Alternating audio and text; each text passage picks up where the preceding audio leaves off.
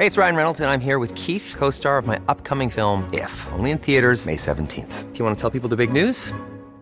All right, I'll do it. Sign up now and you'll get unlimited for $15 a month and 6 months of Paramount Plus Essential Plan on us. MintMobile.com/switch. Upfront payment of $45 equivalent to $15 per month. Unlimited over 40 gigabytes per month. Face lower speeds. Videos at 480p. Active Mint customers by 531.24 get 6 months of Paramount Plus Essential Plan. Auto renews after 6 months. Offer ends May 31st, 2024. Separate Paramount Plus registration required. Terms and conditions apply if rated PG. Hello, you are very welcome to The Tonight Show. Investigations in Dublin into an attack on the home of a councillor supporting refugees.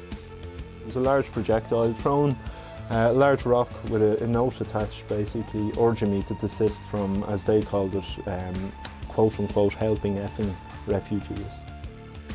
We also discuss the issues around the latest anti-refugee protests to flare up. We understand that they are continuing tonight. And in other news, a surprise visit to Ukraine's capital Kyiv by the Taoiseach Leo Varadkar, who firmly backed the idea of Ukraine joining the EU. As I said in our meeting, if we can be of any help to you in your efforts to join the European Union, you only have to ask. The Girls in Green kick off against Australia tomorrow morning. We've been soaking up the atmosphere in Sydney. The Irish fans are going to be the 12th woman behind them girls on the field, and we're going to be louder than the Aussies this week. You join our conversation online with your comments, your questions. It's hashtag tonight, VMTV.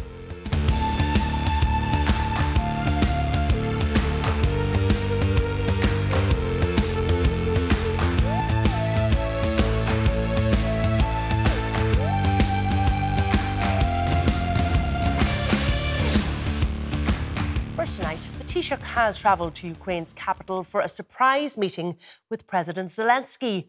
Details of the secret visit under tight security were only announced this afternoon. He's used the trip to back the idea of Ukraine joining the EU and to announce extra humanitarian funding for the country. And Ireland is also looking to the future, to reconstruction, and will offer every political, practical and financial assistance to help Ukraine achieve its objectives alongside the implementation of the President's peace plan. Junior Minister Jennifer Carroll McNeill joins me here in studio. You're very welcome to the programme, Jennifer. Why now? Why did the Taoiseach choose this time to visit Ukraine? Look, I think there's been a conflict there for over 500 days, and I think you've got to clearly set out now, as much as any other time, your clear support for the democracy, for the democratic state that is Ukraine, and the trouble that they have suffered for so long. To clearly show that Ireland is supporting Ukraine as an EU member, to clearly show our humanitarian support in terms of direct aid, but also what Ireland is doing in terms of receiving refugees from Ukraine, which is a big topic this evening. And so I think it's really important that the Taoiseach is there. The dole has risen. He has the capacity to go now as much as which isn't always there. But really important to turn up today and to show a very clear commitment by Ireland to Ukraine. Well, speaking of that humanitarian effort and accepting so many refugees into Ireland, a local councillor in Dublin has condemned an attack on his family home, saying he was targeted for his work with refugees. It comes as protests continue and investigations into damage caused at the building in Ballybrack, South Dublin last night following an anti-refugee demonstration. Claire Brock spoke to Councillor Hugh Lewis a little earlier. Hugh, we're here outside your dad's house. Can you describe to us what happened here on Monday night? Well, on Monday night I got a phone call. I wasn't in the home at the time. My father was relaxing, watching television just before he went to bed. And he describes what sounded like a bomb coming through the window, which was a large projectile thrown, a large rock with a note attached, basically urging me to desist from, as they called it, quote-unquote, helping effing refugees. Your dad's at home, alone at the time. I mean, that must have been terrifying for him. He describes it as sounding like a bomb, and he called you immediately. He called me immediately. He's in quite a lot of shock. He obviously called the guards straight away. My sister came out to visit him that evening, stayed with him that night. He didn't go to bed till the very early hours, and then didn't eat for a lot of the rest day. Just his appetite was gone, but he's full of resolve now anyway, despite going through this attack. He's a 78-year-old man, but he's a strong one all the same. Does that worry you? How worried are you by the fact that you have been personally targeted here? Your father has been targeted, and the family home has really been targeted in this way. Yes, it's very concerning. Obviously, personally, this is unprecedented for me, and for most public representatives wouldn't come under this type of physical threat or physical attack. But it's indicative of the strategy that's being employed both in social media and on the streets by a very tiny element that is constantly and always trying to spread misinformation and spread fear and hatred. And people like myself, that stands up for Irish homeless people, that has a history campaigning, but does not go along with their narrative that is unfair and untrue. They like to target us rather than government. You're saying there's a specific Facebook group where a lot of this information or disinformation is being spread. What's happening on that group? Because what we've seen off the back of that is organised protests taking place, specifically in the village of Ballybrack. Yeah, well, unfortunately, various Facebook pages, including the one here, is being used to spread this information. They're sharing very explicit videos from far-right organisations. They're sharing out-of-context videos. But most warningly, they're saying this is a threat to you, it's coming to your door, and they're playing on people's emotions and fears, which is one of the lowest things you can do. If you can reach people to communicate, the last thing you want to do is put unnecessary fear into them. If people have fears and anxieties over either asylum seekers, the very best thing they can do is to engage with them, to meet them, and obviously the least helpful thing to do is to target them, to harass them, and to alienate them even further. With some of those people protesting, you say you understand, do you, why they're angry? Well, look, put it this way. I was a disenfranchised teenager from Ballybrack myself at one stage. So, if someone had told me there's a threat to the community, we need to get organised, and I didn't have a better understanding, then it's natural enough, young people will respond to that, which is even more of an onus on the likes of myself and other community leaders to stand up and to put the right information out there. We can't point fingers and blame young people for doing what they perceive as being something that protects their community. But what we need to actually do is link with these young people, get the information out there, and make sure they understand that there's a common struggle between asylum seekers and people on the social housing list, that it's not an us versus them scenario, and that the way we really achieve things is by uniting everyone, getting on the streets and targeting the people that can make the decisions. What do you make of the policing of these protests? Because 24 hours after the attack on your father's home, we had roads closed around Ballybrack. We had residents being told that they may have to move out of their homes if there's an escalation of violence in the area, because as I understand there was damage done to the site. Do you believe the policing approach is right here? Well, look, people are entitled to protest, they're entitled to block roads if they wish to do that, but what they're not entitled to is escalate the situation where it's a violent one. And my understanding is, from residents that I spoke to last night, is that the guards themselves communicated that their homes may be at risk during the night to move out, for example. So when violence is threatened, I think we need to respond with a measured response. And as far as I'm concerned, if there's a threat to residents and a threat to the community, you don't deal with that by telling residents to move out the community and move out the apartments they're from. If this is about a threat to our community, from whatever perspective, then we need to deal with that. And the guards need to do their job as well. Well, I'm joined in studio by Junior Minister Jennifer Carroll McNeill, Sinn Féin TD Kathleen Funchian, and News Talk journalist Barry White. I'm also joined on Skype this evening by disinformation expert Kieran O'Connor. You're all very welcome to the programme. Barry, you were out in Ballybrack this morning when things had calmed down. It was a little quieter. Did you get speaking to any local people, and what were their sentiments? Did they have concerns? Yeah, I spoke to lots of local people there this morning. Everybody I spoke to condemned what happened.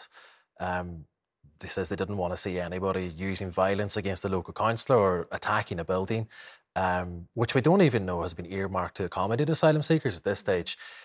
Locals did say they had concerns. Most of those concerns, again, are something they read online. And then the same as usual, I have children will my children be safe if asylum seekers move into this building? So a lot of this is based on disinformation, stuff that people have read online. But it seems to be that someone in the village of Ballybrack has seen or heard that there was beds being moved into this building, and then the rumour spread that asylum seekers are going to be accommodated here. But that's unconfirmed. I contacted the Department of Immigration this morning. They got back to me this evening. They say the department has not contracted the property in Ballybrack. A proposal has been submitted, and the department is awaiting a full suite of supporting documentation to be supplied before it can evaluate the property for use as an accommodation centre. They also say a detailed assessment must then take place before any property can be deemed suitable to accommodate international protection applicants. So we're nowhere near the stage of asylum seekers moving into this building, first of all. So I think the people protesting have jumped the gun. And Minister Roderick O'Gorman, I don't envy him. He's got such a hard job. He's been criticised in the past for not consulting with local people when asylum seekers are moving into an area. Here we are now, his department are saying they haven't even got to the stage to consult with locals in Ballybrack yet, and there's still protests happening. We don't even know if asylum seekers are going to move in here, but the protests still continue tonight. Yeah, because you've just come from there, haven't you, Jennifer Carmichael? This is in your constituency. You were there last night, you saw the protests, you called in on your way to the studio here this evening. Describe for me what you saw. Well, it's gotten a lot worse than what you saw there during the day today. There are people sitting outside the building. There are 2 public order units. I found it difficult to count the number of uniformed Gardaí that were there. This evening, the same last night, there was a group kicking a football across the road, and you have the sense of, a very, very disenfranchised group of people who have come out and are taking over that cross-section that Hugh has described. And, can I, acknowledge the work that Hugh does locally? We were both elected to the council at the same time. He's a phenomenal councillor, a really fair guy. And what should happen to him should never have happened. I have had so many emails today from people in Ballybrack condemning this, just as Barry's experience has been. This is not representative of the people in Ballybrack. This is not representative of the community in Dún Laoghaire. We have had 160 international protection applicants move into Ablana Avenue in Dún Laoghaire. It has happened with good consultation from the department. We got good information about not just the building, but the support structures that were going to be there. On Monday night, I was in the Dún Laoghaire Refugee Project. I met 3 of the men who were there. They were talking to me that they had put in an application for the further training college. They have now been accepted into that. These are people who are trying to do everything they can to integrate into the community in a really constructive way. And the consultation that we had around Ablana Avenue was very constructive. It enabled me as a public representative to answer any questions that people had. In relation to Ballybrack, this is a building that it used to be a doctor's surgery.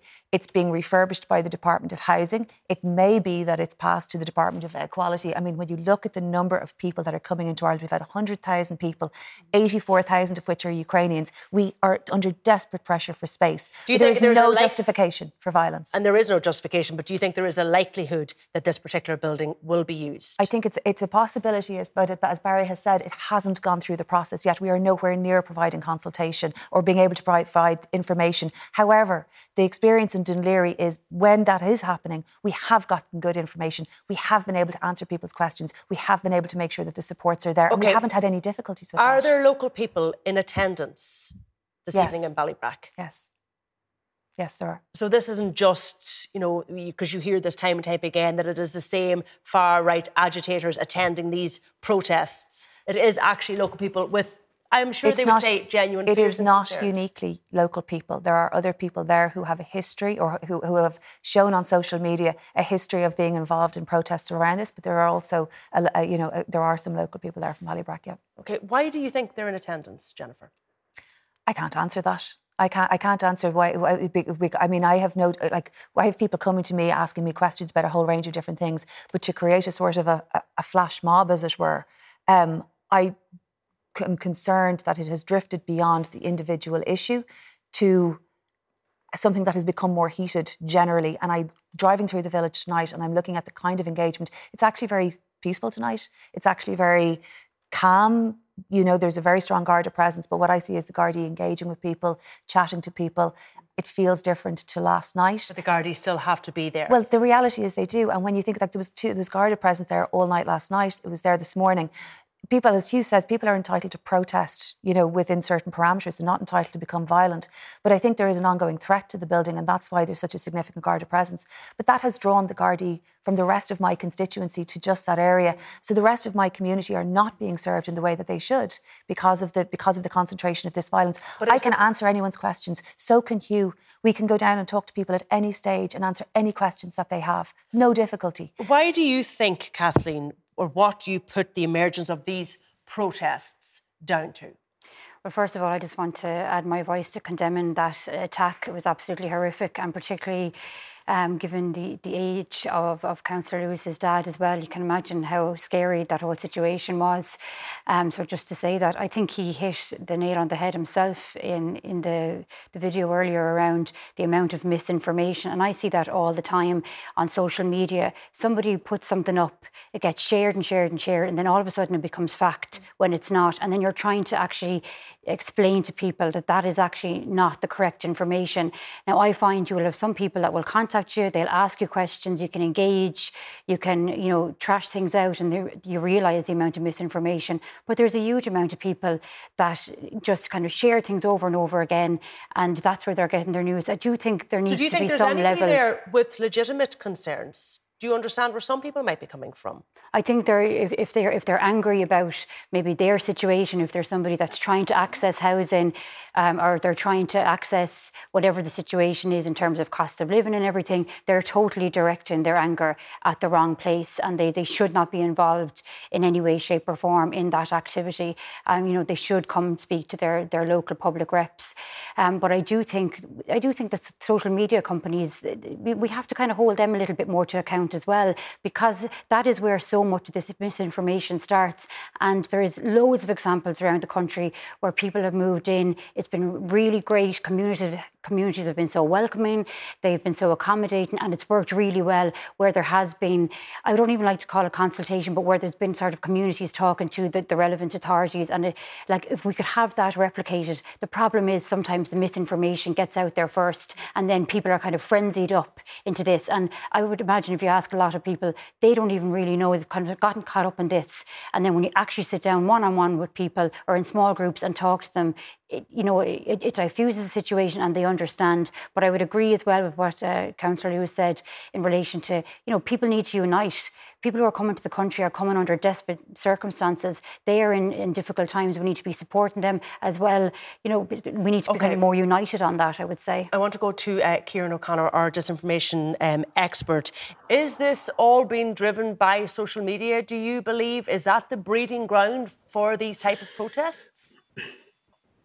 Well, false and misleading claims have been around since as long as we've been around. But yes, what has changed in the last 5 or 10 years is this online ecosystem, is this amplification machine that allows false or misleading claims that are used to target, smear and spread slurs against people based on perhaps their background or their religion to spread like wildfire. And if you think about how fast it takes to simply share or post something that is false or misleading versus the length of time it takes to produce a news story debunking a false claim or get comment from the Gardaí or get comment from local representatives, the online platforms in which people share and communicate and get access information are built and created in a way for false and misleading claims like this to spread like wildfire. But also in that mix are people who have a clear campaign to try and denigrate or dehumanize asylum seekers for their own racist and xenophobic campaigns as well. And Councillor Lewis spoke about the language of fear and the language of threat. And I know you think a lot of the language online is particularly charged. Yeah, it's about this othering mindset. It's about creating an us versus them sort of narrative. So often amongst the kind of leading figures who are present in Ballybrack, but also present in Finglas or East Wall or Mullingar or other locations, they're travelling around the country.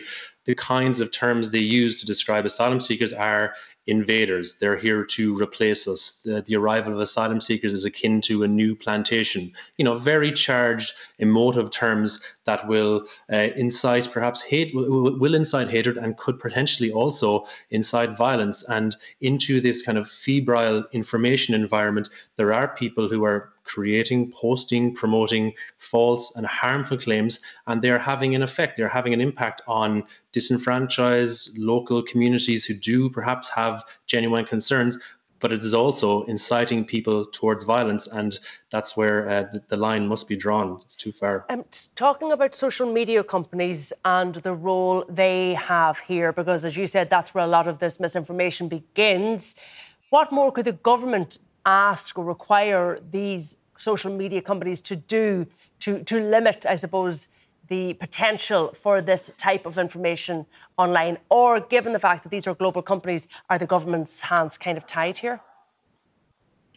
Well, you need joined up thinking, and you need to be talking to multiple social media platforms, not just one, because a whack-a-mole approach on one piece of content it's simply ineffective. You're talking about a whole ecosystem in which false and misleading claims spread across multiple platforms with people with multiple accounts on each. For governments, I think that you need to be recommending greater transparency from platforms, first of all, to understand how this kind of content is spreading, but also seeking greater clarity and accountability from platforms in removing the potential for algorithmic amplification and the spreading of this kind of sensational, highly emotive content that is having a clear impact on people. OK, let me just go back to my panel here, because there was one other thing that I wanted to pick up on from Claire's conversation with the councillor, and that was about the Gardaí and how the Gardaí have, I suppose, policed these protests.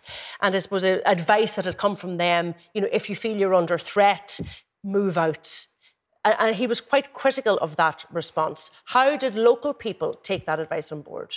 The locals today didn't really have much to say. Again, there was a lot of disinformation. They didn't really have much to say about the Gardaí. The Gardaí maintained a presence there to make sure the building was safe today. But I've seen the Gardaí interacting with local people. They were trying to just keep the situation calm for as much. That's what I could see. But on the disinformation thing, like I had a guy today in the village who said to me, why are you here reporting on this? There was a woman in Bray attacked by asylum seekers. Why are you not reporting on that? And I was just like, I'm not reporting on that because it didn't happen. They're reading this stuff online and they're spreading it. And it's just but they believe that false, the mainstream media aren't reporting on it because there's an agenda there. Yeah, and you get that as well when you're out reporting on these things. And maybe the people in Ballybrack might have a point, because there are examples where the government have moved asylum seekers into areas in the past with zero consultation. I know now Minister O'Gorman says they're trying to have more consultation now with local reps and local people, but maybe people are looking at what happened in other areas and they're thinking, this is happening again. OK, just very quickly, Jennifer, in relation to that issue of how the Gardaí police these type of protests, do you think they have done that appropriately? Because they have come in for some criticism in the past for perhaps being too tolerant of these protesters. What I've seen in Ballybrack, and I don't have all of the information about what's happened all day, every day, but what I've seen has been appropriate and proportionate. I'm sorry to see that sort of the scale of the presence of the Gardaí in Ballybrack. It's not in any way typical of the village, but I think the Gardaí have tried to maintain a presence without escalating anything, to try to take the heat out as much as possible. That's what I've seen, and that's an appropriate when you get response. Messages like "move out if you feel there's a threat"? Is that the right message? I haven't heard that back from anybody in Ballybrack today, and I've spoken to a number of different residents there, and really what they're looking for is to condemn it, and they're looking for more information at the relevant time. But I think, you've listened to Kathleen, myself, Councillor Lewis, all coming from very different parties, all saying that there's a massive problem with misinformation. Yeah. Like, we are finding it. We might say quite different things in terms of policy, but what we're saying is true, it's factual, it's honest. But there's a question about the bona fides, the good. Selling a little or a lot? Shopify helps you do your thing however you cha-ching. Shopify is the global commerce platform that helps you sell at every stage of your business. From the launch your online shop stage to the first real-life store stage, all the way to the did we just hit a million orders stage. Shopify is there to help you grow. Shopify helps you turn browsers into buyers with the internet's best converting checkout. 36% better on average compared to other leading commerce platforms. Because businesses that grow, grow with Shopify. Get a $1 per month trial period at shopify.com/work. Shopify.com/work. Hiring for your small business? If you're not looking for professionals on LinkedIn, you're looking in the wrong place. That's like looking for your car keys in a fish tank.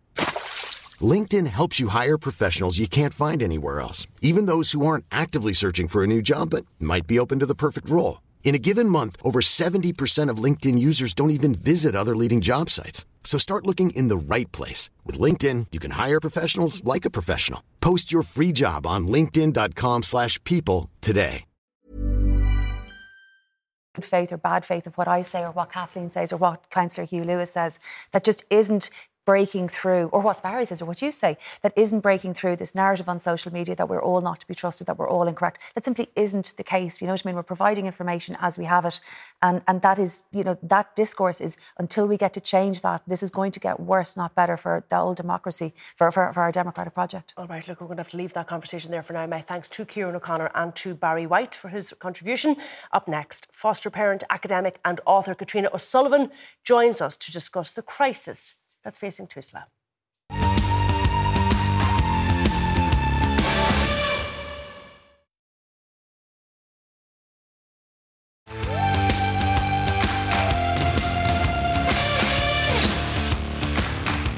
Very welcome back. Child and family agency Tusla has today revealed that they received almost 10,000 more referrals in 2022 than in the previous year. This comes in the week that a former district court judge expressed his frustrations at the failings of the Irish care system and detailed how it could open the state to future legal claims. We're Jennifer Carroll McNeil, Kathleen Funchian have stayed with me, and we're also joined by academic, author and former foster parent Katrina O'Sullivan. You are very welcome to the programme. So we had this week, Katrina, this blistering letter from Judge Sims. We've had the Tusla report today talking about an agency under pressure. We've had the Child Law Project identifying, children who are in unregulated and unsuitable care settings for them, all highlighting, I think, a crisis within the sector. That is the word that Tusla used. But do you feel that this issue far precedes these current reports? Yeah, the frustration for myself and other people I know who are fostering or have been in touch with Tusla is, it's so frustrating that a judge's letter has reached the media. We've been complaining, people like me have been complaining for years about the under-resourcing, the bad service that is Tusla. And yet now, because a judge is talking about it, all of a sudden it makes the media and people care about it. That's really, really frustrating, especially for someone who's, I suppose, been through the care system myself and actually then become a foster carer and had the experience of making complaints to Tusla, having them complaints supposedly heard and having no response to them. Like, I have a letter on my kitchen boards, which I received over 2 years ago, saying my complaint was going to be followed up within a month. I still haven't had a response. And this is a consistent experience. All you have to do is look on social media in the response to the report, the amount of people who've experienced unheard complaints, foster parents who've left, who don't want to stay engaged because the system is completely broken. You call it under-resourced and you said there's a bad service. How does that manifest itself? It's more than just not having your complaints answered, I would imagine. Well, I think underinvestment is the key issue.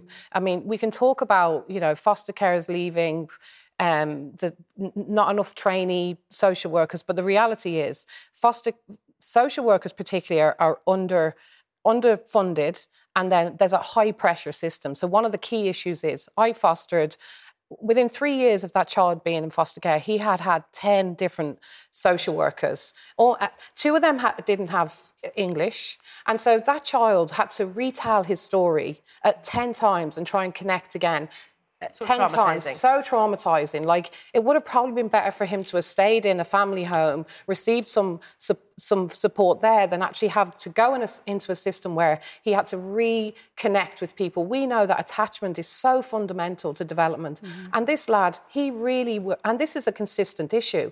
And this is because, and social workers are fantastic. I've worked with the best social workers. They have genuine commitments to making a change. But when they're given heavy caseloads, they're not given time to care, and they can see the negative impact that the system is having, they don't want to stay in the job. The Taoiseach said yesterday that this was deeply concerning to hear that Tusla was in crisis, but he said that this problem has been exacerbated by a range of factors, including migration and the number of unaccompanied children coming into the country. Would you agree that these factors are not helping the situation? the frustration I felt when I heard the Taoiseach speaking, the defensiveness.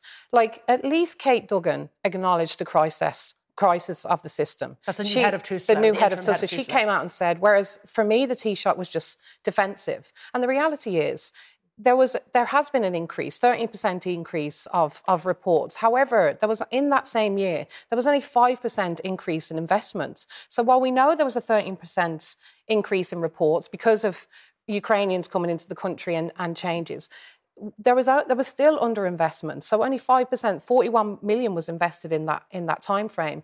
And the reality is the number of children in care hasn't changed. And he said that the number of children in care has increased, and it hasn't. Over the last 10 years, it's remained around 6,000 children. Yeah, I think the number of referrals has increased, but the number of children in care hasn't. I think it might actually have decreased. Gone down. If a child does not have an assigned social worker, and I mean somebody that not 10 social workers in 5 years or 5 and 10 years, whatever that figure was, if they are put into a special emergency arrangement, as they call them, which might be a hotel or a holiday home or a B&B, what is the impact of that, Katrina? What is it that they are missing out on? The consistency of care, having an adult that you can relate to and talk to. Imagine being 12 years of age and being pulled from your family. I grew up in a dysfunctional home. My parents were addicts. I understand that. But I loved my family. And like children now who are moved from their own families, they love their families. And to be taken and placed in a hotel on your own for weeks on end with an absolute stranger is abysmal. It is not acceptable. And to defend that in any way and not come forward and say, we need to change this now, is unacceptable. And for me, the harm is in the children, them 6,000 children, even if it's 5% of them or 3%, that's a massive number of kids who are going to grow up with these feeling neglected. For myself, I grew up having been let down by my family, but them having been let down by the state. And what that means is you grow up with no trust. You don't know where to go and you don't believe anybody. And this is so awful, Jennifer Carroll McNeil, because we talk about vulnerable people in society, but I don't think there's anybody more vulnerable than a child that is taken out of their family home or their parents are not able to look after them for whatever reason. I mean, Roderick O'Gorman said last year that the extra budget that he got for his department, which Tusla comes under, was transformative, is what he said. And it was transformative, I think, for areas like childcare, but it clearly was not transformative for Tusla. Well, on last year's budget, there is a huge increase, but just put that aside for a second. There is nobody more vulnerable than a child in special care in this state, where the state intervenes and not just takes them away from their family, but doesn't put them in a foster care. But the child is so vulnerable that they have to go into a special care place, which is so essentially... we know that. And what Katrina is saying is this is an issue for the government. I am not disagreeing. I was part of the government in 2011 that established the Department of Children to try to take Tusla was created to try and get it out of HSE because the service was so bad at that stage. And we did the children's referendum to try to make sure that children would have a voice in care proceedings. It strengthened the guardian ad litem system. And it hasn't happened with the strength that I had hoped. You know, it is so devastating to hear cases like when I heard some of the cases in the Child Law Project, I was thinking back to some of the cases like Tracy Faye. I was thinking back to the horror that was Lefroy House. Like I have gone through all of this for the last 13, 14 years, and it is devastating to see some of the descriptions. On the other hand, yes, because I suppose what people don't need to hear is the government agreeing that it is a crisis. Well, do you want me to disagree and say that it isn't? It is a crisis, and I'm acknowledging that, and I understand it. What I also see is that of the between 5,500 and 6,000 over the last 3 years, children in care, nearly 90% of those are with foster carers, and that is, as Katrina says, the most stable relationship that you can create, and foster carers need to be supported better in that. But that can't work unless you have the longevity of a social worker, that you have somebody with whom you have a relationship where you can bring difficulties. Katrina, I do want to just repeat what Katrina said, which is identifying all the problems. I'm looking for solutions. Is the problem resources? Is the problem budget here, do you think, for Tusla? I think the problem is partially budget, but I think that the budgetary increases have tried to keep pace with the influx in population, both very traumatised children coming in from Ukraine and quite a number of separated children that have come in through the international protection system.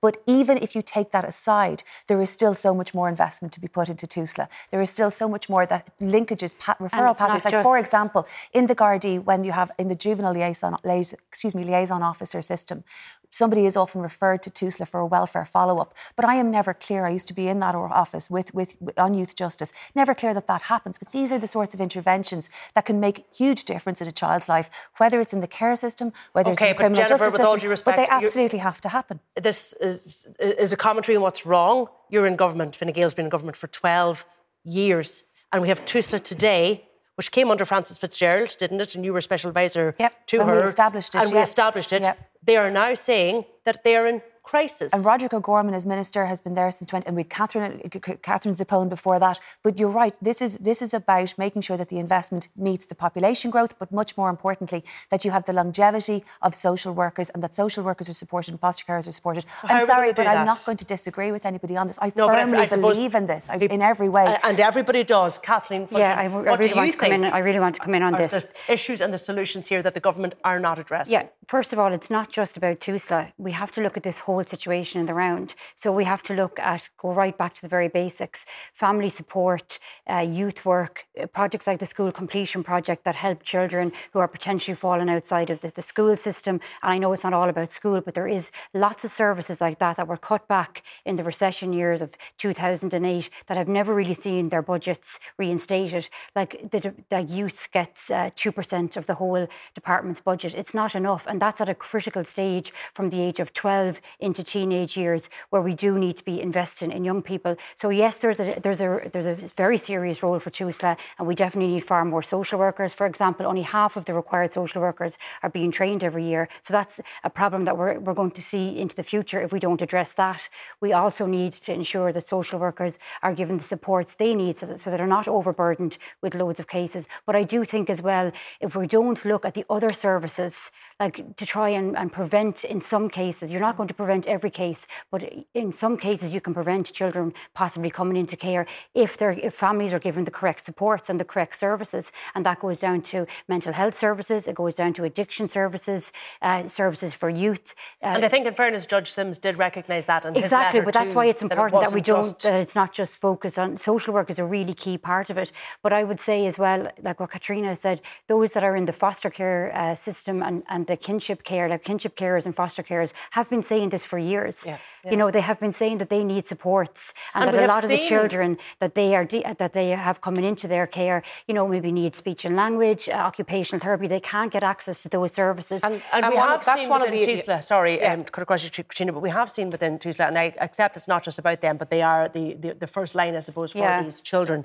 Major staff retention issues, huge absenteeism rates, way above what it is in the rest of the HSE, and the number of foster carers actually leaving the system. But this is because the services are not in place. So the services are not... Children who go into care... I was a child who had been through trauma. We require extra care. CAMS, counselling when it's needed, extra support for foster carers. When them services are not available for families, and they're not available quickly. Are children in care, or children, I suppose, that Tusla are are they being prioritised for those services? I think they do.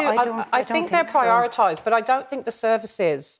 So I do know, like, from my own experiences, that, say, the social worker will have a connection with CAMS or some of the services that are available, but there's massive waiting lists. So, like, foster carers, the reason they leave, the reason I am not fostering anymore is because when the child needs help, which they do, accept more than what you can give, there is no support to get that help. So you, in your home, you have a child that really requires emotional support, financial support. So in our case, when a child ages out of foster care and they're 18, if they don't stay in education or they don't stay in employment, in training, they lose their allowance. Yeah. So in my case, the 18-year-old young man who was really thriving, he couldn't stay in education because he was really traumatised and had a really hard time. And then all of his supports were cut when he turned 18. So literally, kids who are in foster care don't stay in education. They end up homeless. They end up committing suicide. They end up with significant mental health difficulties. And this crisis has been going on for over 10 years. Yeah. It is not a new issue. The judge is not highlighting something new. And it's not okay that we do not say, this is a problem and we're going to solve it, and we're going to solve it now. All right, Jennifer, this is a problem that's on your government, your party's watch, being the fact that you've been in government for the last 12 years. I acknowledge the difficulty in Tusla. I'm not going to say anything different. I appreciate there's population pressures, but these are the same issues that we were dealing with, for a very long period. And the change in terms of Tusla and creating the new agency, putting in the different supports. I appreciate that there's been an economic downturn, building back up supports, but it's still not getting the delivery for children in the care system, the kind of consistency and support that some of the... What needs to be done to change that? That's not to say that all of the children, many of them are, but I really believe that, Tusla have a very significant now programme to try to recruit more staff. They've clearly put in a national lead in relation to foster care, which is the most important part of the childcare system in terms of volume, but in terms of stable relationships. Where possible, not every child is suitable for that either. What's going to bring them out of crisis? Look, I think what's going to bring them out of crisis is the development of all of the support services, the consistency of the referral pathways, and being able to make sure that every case has the capacity to follow it up, but that it is followed up, assiduously followed up, and that linked with the Guardian, linked with the other services, and we need to see where it comes. I think it needs to be interdepartmental. Children, health and justice and education, they all need to come around the table, because those that are working in the sector, the youth workers, the foster carers, the social workers, they often have the solutions. In fact, they do have the solutions. Okay. Yeah. Look, we're going to have to leave that conversation there for now. My thanks to Katrina for joining us and bringing us your insights. Lots more on the way, including the build-up to the big World Cup game in the morning. Do stay with us.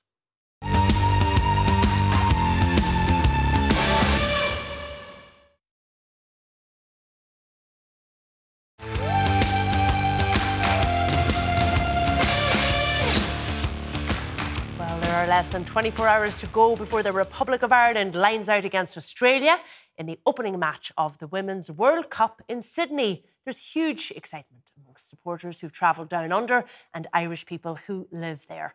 Paul Quinn is in Sydney for us. Well, look, the atmosphere here in Sydney has been pretty amazing since we landed down under. Over the last couple of days, thousands of Irish fans have been flying in ahead of the first game tomorrow. An awful lot of families coming in, parents of particularly young girls who feel it's really important to be here for this historic event. Of course, this is the first time that an Irish women's team has been in a World Cup. Now, more than 82,000 fans will be in the stadium tomorrow night for that opening game to see the girls in green taking on the Matildas. And the initial capacity for this match was some 40,000 people, but that was doubled to 82,000. You can hear a couple of people saying, "Come on, Ireland," here behind me. You can't walk around iconic venues like the Opera House in the last couple of days and not see Irish people. So it's really amazing to see that. As I said, a lot of families coming down under as well, and a lot of young kids, and this really is their Italia 90. That's what it's all about for them. And these players are their idols. They look up to these players. Growing up for a lot of people, it was all about the men, but that's certainly changed. And as I say, over the last couple of days we've been meeting a lot of fans. We were in COYGIG beach earlier this morning for a sunrise where a couple of hundred Irish people, mainly living here down under, came out to show their support for the girls in green. And we also then headed out to the airport where the team arrived in from their base in Brisbane ahead of that big match tomorrow. There were emotional scenes as the Irish team arrived at Sydney Airport today on the eve of their historic match against Australia. Vera's Green Army, fans who've travelled from all over Ireland, greeted the players, their heroes, their inspiration. I am their lucky charm, so I kind of have to come. I'm absolutely buzzing. I'm so excited to be here. I've been like a child coming up to Christmas for the last 3 weeks. I think we're going to outdo the Aussies inside there. You won't hear any support from Australia. I think we're just going to reward them out of it. I hope Barrett scores a couple of goals now for us. On Barrett. Enjoy Australia. Captain Katie McCabe's family, they're supporting her.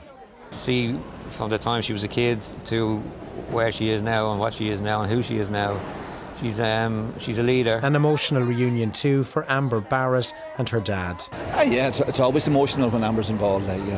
When she comes on, when she plays, particularly if she scores, it's very emotional. But that's the same for every parent. At a pre-match press conference, both Vera and Katie acknowledging what the support means. It's so heartwarming every time again, the way the Irish are reacting on us. It's not just being there, it's the way that they are there. See it in person when we arrived was a really special feeling, and for us, it's amazing, and it was nice to kind of have that moment with our fans. Earlier, members of the Irish community in Sydney came out to show their support for the girls in green as the sun came up over COYGIG Bay. There's so many people that have flown over, there's people that have been here for years, and it's just great to see so many faces come together and support the girls. Had to come out and support the girls in green. I think it's so important for young Irish girls to see. The Irish fans are got to be the 12th woman behind them girls on the field, and we're got to be louder than the Aussies this week. Among them, Katie Milady from Navan, who wrote a song, Tala, to Australia for the girls in green. We are the fighting Irish, we will never be put down. We're a part of Era's army and we're women loud and proud. Paul Quinn reporting for us there from Sydney. Jennifer Carroll McNeil and Kathleen Funchion are still here with me. Jennifer, will you watch the game tomorrow? All excited. I'm going to Blackrock to watch it with Granada Football Club, which is actually Ireland's biggest club for women. For the girls' club, it's Ireland's biggest club. They have over 300 girls playing in Granada and Blackrock, and I'm going to watch it with them tomorrow, and I can't wait. I have to say, we've seen, certain localities where the girls are from, the tricolours out, loads of support. But is there a different buzz than there would be if the men were playing? I don't know, and I don't care, because they're playing tomorrow. And, when you think about what the girls have been through since 2017, this is a real measure of equality in sport. They have really stood their ground and looked for, the equivalence in match fees, looked for it being treated in an equivalent way. And now they're in the World Cup, and it's absolutely brilliant. Yeah, do they deserve then more support? I mean, I was conscious driving in here this evening. Where was the bunting? Where was the tricolours? If the men were in the World Cup tomorrow, you would see that out. Well, why don't you come to Blackrock with me tomorrow and see what the level of support is there from it's in Blackrock Rugby Club, Granada Football Club are coming there, and it's going to be absolutely brilliant. So come along with me and we'll see what level of support there is in Blackrock. Right. That's a date. I'll hold you to that. It's a huge, huge achievement for this team. You can see the excitement there. They talk about how heartwarming it is to see the support from the Irish fans that have travelled. It's also been hugely influential, we hope, for young women in sport. How do we build on that momentum? Well, first of all, just to wish the girls the very best of luck. I think it's fantastic. I think it's long overdue, the recognition and the support they're getting. It's great to see that so many people travelled as well. And obviously there's a large Irish community there too, so that's fantastic for them. But it was hard fought, in fairness, and I really hope that we don't just see this that we see it across all women's sports, that this could be kind of the catalyst for change now, and that they finally get the support and the funding, crucially, that is needed, because we know that often female sports are underfunded. So it's really, really important that we do build on this. But I do think we've seen that campaign from the Ladies Gaelic Football Club for the last that's exactly what I was thinking of. And I do think, though, that it's fantastic for younger girls and women to see this, and it's good to have really strong, positive role models in female sport, because it's definitely not easy being a young teenager or a young girl now in the world we're growing up in. So this is really positive, really good role models, and I think everybody will be tuned in and cheering them on. But we do need to keep this campaign of change going for female sports, definitely. Yeah, well, absolutely. Our huge support to the girls in green tomorrow. COYGIG from us all here on The Tonight Show. Kick-off is at 11 a.m. Good luck to them. That's it from us. Our programme is available as a podcast on all major platforms, and you can also now find us on Instagram and TikTok tonight, VMTV. But from all the late team here and from my guests, good night.